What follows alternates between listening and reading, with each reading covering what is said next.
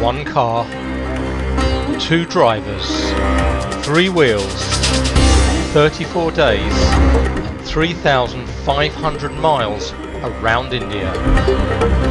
This is the Trans India Challenge podcast.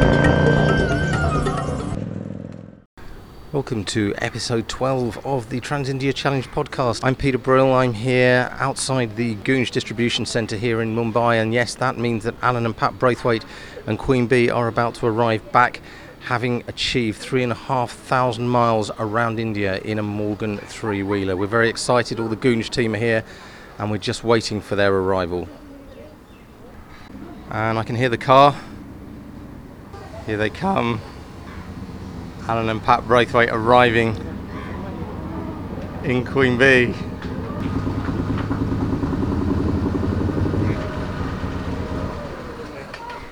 Hello.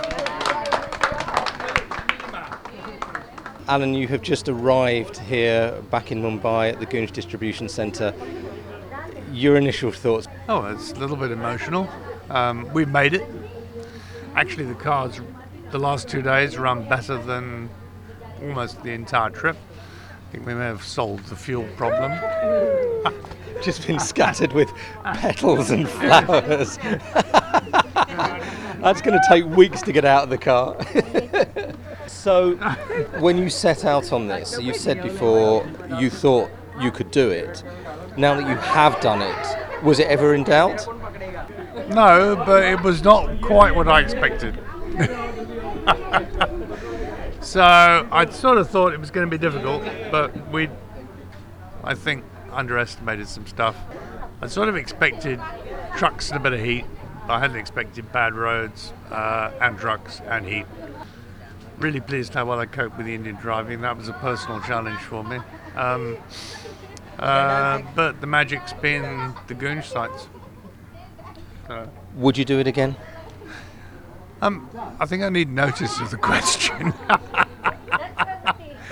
I think we'd come and do something else, but I think we might find a way to take some of the difficulty out of the travelling, so we can do more Gunj and social enterprise work and so on. So that's where I would go.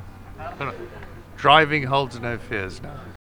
Although just 35 days in the execution, the Trans India Challenge itself took some 2 years to plan.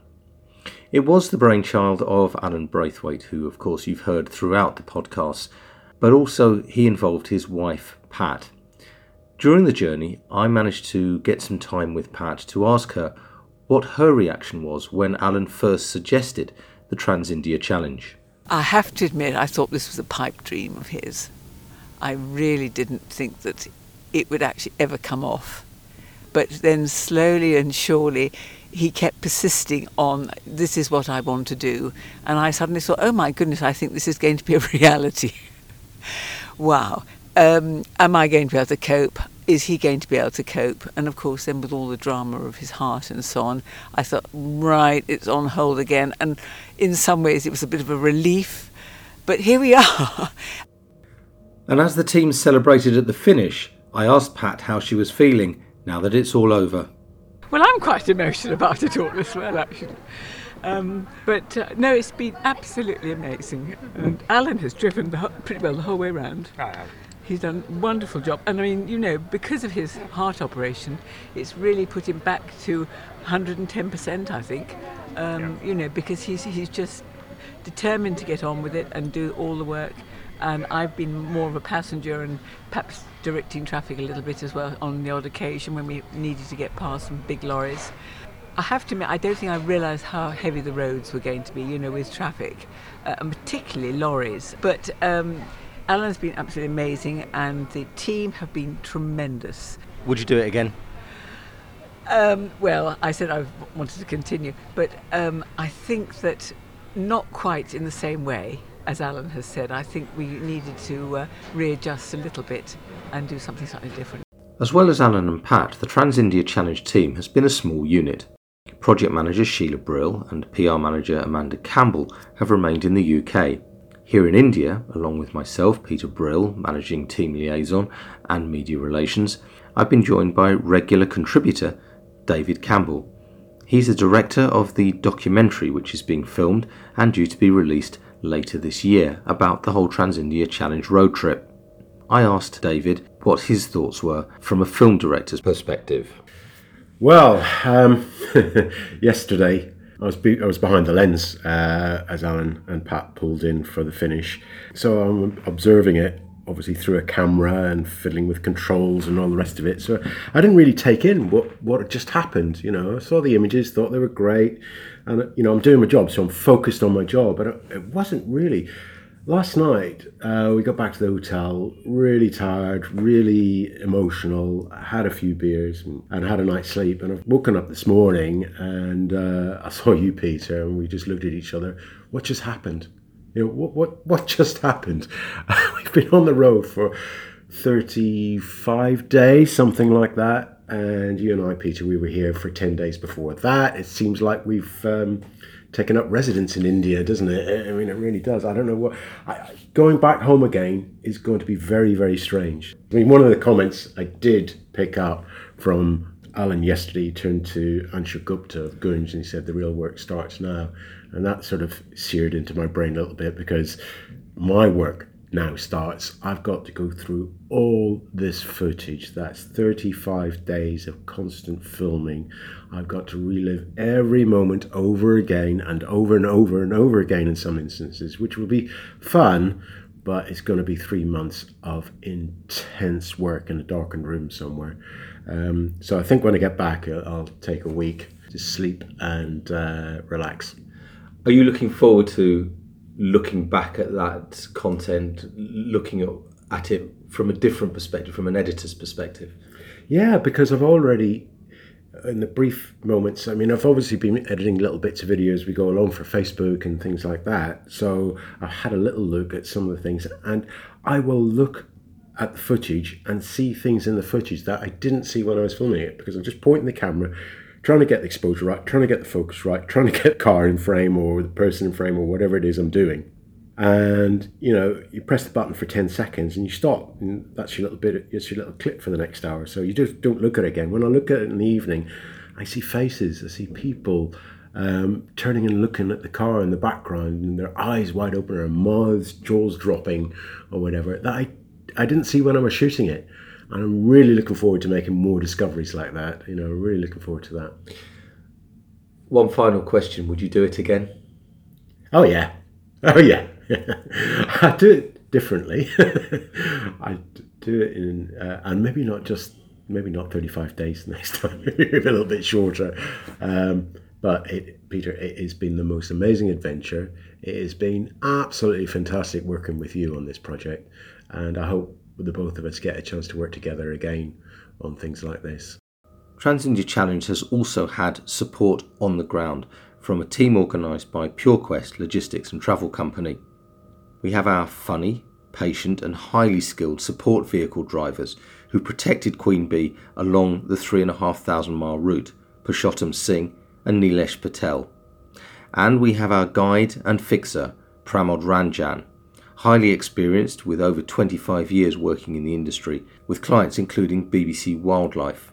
I talked to Pramod after the event and asked him how the Trans-India Challenge compared with other experiences. This is a real challenge, we could say. Not only theoretical, this is the practically real challenge. Because it's not a tour, it's not just only like mostly people, they go for the traveling, they see the monument, they think about the building, they think about the wildlife, they think about different things. But this one was totally different, and even it's first time for me to do such type of tour. It's most memorable experience and most memorable journey of my life. When you were first told that you were going to be working on this project, some mad Englishman driving 3,500 miles around India, what were your thoughts? Actually, in fact, in the starting, I didn't think this could be like this, because usually when we do the tour, After 2-3 hours journey, we stop in the hotel or do the sightseeing or visit some places. And while we start the journey, then I realize, of course, this is something different. What have you learnt about your own country doing this challenge? Actually, after doing this challenge, I have seen other part of the societies. Like one side, we are living in the city, metropolitan cities, very luxurious life, very nominal life. But other side, whether there was no road, there people is suffering with the lack of clothes. And after this, I'm going to change my life. Like in Jaipur, we saw the orphanage, and I decided to take the responsibility of 2 girl children from Jaipur orphanage. After this trip, I'm going to do that. The Trans-India Challenge has received support from a number of major organisations, in particular Morgan Motor Company and Morgan dealership and preparation specialists Crazy Horse. Ralph Lauren has supplied team clothing through their Earth Polo range, launched back in April last year. Their clothing is made entirely from thread derived from recycled plastic bottles and using an entirely waterless dye process. Worldwide Foods have also been supportive, e-cargo bikes in the UK and Bearing Point UK as well. We've also been backed by GREAT, the UK and Northern Ireland's brand, promoted by the UK Foreign and Commonwealth Office, the FCO, in many countries around the world, including here in India. The teams received support from the FCO throughout the trip, and Queen Bee has been introduced to 2 Deputy High Commissioners, who are the FCO's representatives in regions around the country. Firstly, Nick Lowe, the Deputy High Commissioner in Kolkata. I think the Trans-India Challenge, great initiative and actually a typically British thing. If you look at the stats, Britons are among the most generous people in the world at helping others. And what Alan, what Pat are doing, typical example of that. And it is a challenge, driving this vintage 3-wheeler Morgan sports car all around India to raise funds for Goonj. This will translate into real-time, on-the-ground improvements for people who really need that assistance, but it's assistance that helps them build better lives for their own, so it's sustainable too. So I'm really, really enthusiastic about it and delighted to give whatever assistance I can. The first person from the Foreign and Commonwealth Office we contacted when we knew the Trans-India Challenge was finally going to take place was Dr. Andrew Fleming, Deputy High Commissioner for Hyderabad. He gave Queen Bee and the team an enthusiastic welcome when we joined him at his residence. Alan is a legend. He's somebody that doesn't say but does. And Alan is very much cast of the same mould as Goonj, that operates and works outside of the box, outside of the stereotypical way that most of the 300,000 charitable organisations and NGOs operate in India. So I think it's a very, very interesting match. I have to hold my hand up and say that I'd not heard about Goonj until I'd heard about the Trans-India Challenge. So once I'd heard about one, I obviously began to research the other. And in the case of Goonj, the work they're doing, transferring what urban communities might not need to the benefit of rural communities, is something that is really interesting, really exciting and really relevant. Relevant to the work we're doing around prosperity and waste management, but also relevant because what Goonj actually deliver as an organisation links in to the UK hosting COP26 at the end of this year in Glasgow. So I'm hoping, as a result of this connection, we can really build a good relationship with at least the colleagues from the Hyderabad office, I'm sure colleagues from other cities around India. And it's interesting too that they're driving this Morgan car. And I have to add, because I'm a completely mad football fan, that although I know the story about why the car is yellow and black, it also happens to be the colours of the Hyderabad football team. Deputy High Commissioner Dr. Andrew Fleming from Hyderabad. And he mentioned, of course, the work of Goonj, the not-for-profit organisation that the whole Trans-India Challenge is focused upon. As you'll know if you've been listening to previous podcasts, the challenge has aimed to raise some £200,000, that's 1.8 crore rupees, to support the work of Goonj. which uses urban waste as currency to promote the regeneration of rural communities. That target has reached close to £100,000 in pledges so far, but there's still plenty of opportunity to contribute. You can do that by visiting the Challenge website, transindiachallenge.com, and clicking on a Contribute Now button, or you can visit the Give Asia website, search for Trans India Challenge, and it's a simple process of contribution. With Alan and Pat arriving back at the Goonj Distribution Centre in Mumbai, I took a moment to seek the thoughts of co-founder Anshu Gupta as he joined Alan and Pat at the finish. It's absolutely amazing. I mean, look at the determination of people. At this age, it's not easy to dream something like this and then work so relentlessly, and how someone really become absolutely restless if it is even delayed by a day, or if a part is stuck somewhere. I mean, that's all absolutely beautiful. When Alan first phoned you and you heard about this, did you actually believe they could do it? It's not like that I didn't believe in all that, but because I think I said it earlier also that we have never gone into such things. Right? But as an institution, as an individual, to be honest, I understand the power of people. And I mean, if Goonj has also grown because we've really trusted on every single idea people came up. So for me, it's a beautiful idea. And Alan said this really is actually where the hard work starts. He wants to be more involved. He wants to work harder for Goonj. What opportunities do you think that the challenge presents now? He and Pat, both of them are the best, the exposed person in terms of what we're doing on ground. Because a lot of people understand, a lot of people have seen, a lot of people have read, a lot of people have seen our work in bits and pieces. But comprehensively, for many months, Ellen and all are reading about it, and you see it in practice, and you meet people, you talk to people, and that too like pan-India basis. It's not like one of the state or something. So I think they are the people who really know the soul of it, and that's the most important part. Like in Hindi, we call it Atma, the soul. So once you understand the soul of it, and not only what is happening, but also why it is happening. Again, not only how it is happening, but again why it is happening. Those are the most important things. It's absolutely motivational, inspirational for hundreds and thousands of people. Goonj co-founder Anshu Gupta, and we'll be hearing from his wife Meenakshi in just a few moments. But otherwise, that's about it for this episode of the Trans India Challenge podcast. But it's very definitely not the end of the road.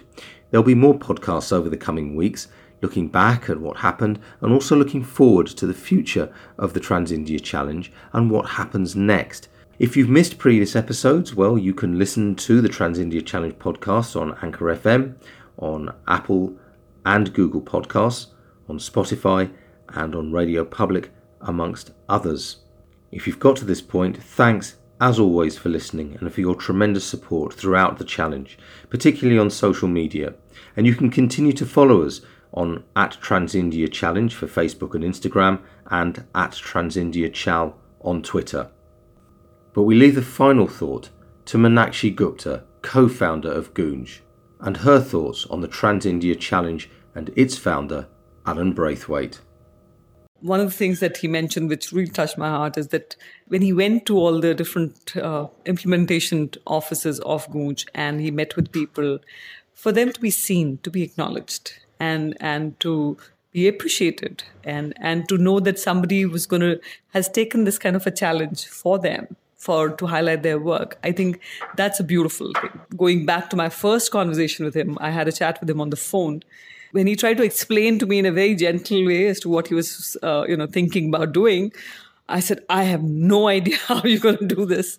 But Alan, I think, has shown me that if you have resilience and a passion for something, and if you put yourself a vision, then no age, no health issues, no potholes on the road, nothing can be a barrier. And it strengthens my faith in the oneness of humanity. Alan sitting in Britain and us working here, I do not know how it came to be that he decided to come and work with us. But there is some connection on a very humane level, on a very universally acknowledged principles of humanity, I think, on which we connect. And I really thank him and Pat and all of you, the team which has really taken up this. I can't imagine. I still am running out of adjectives for this.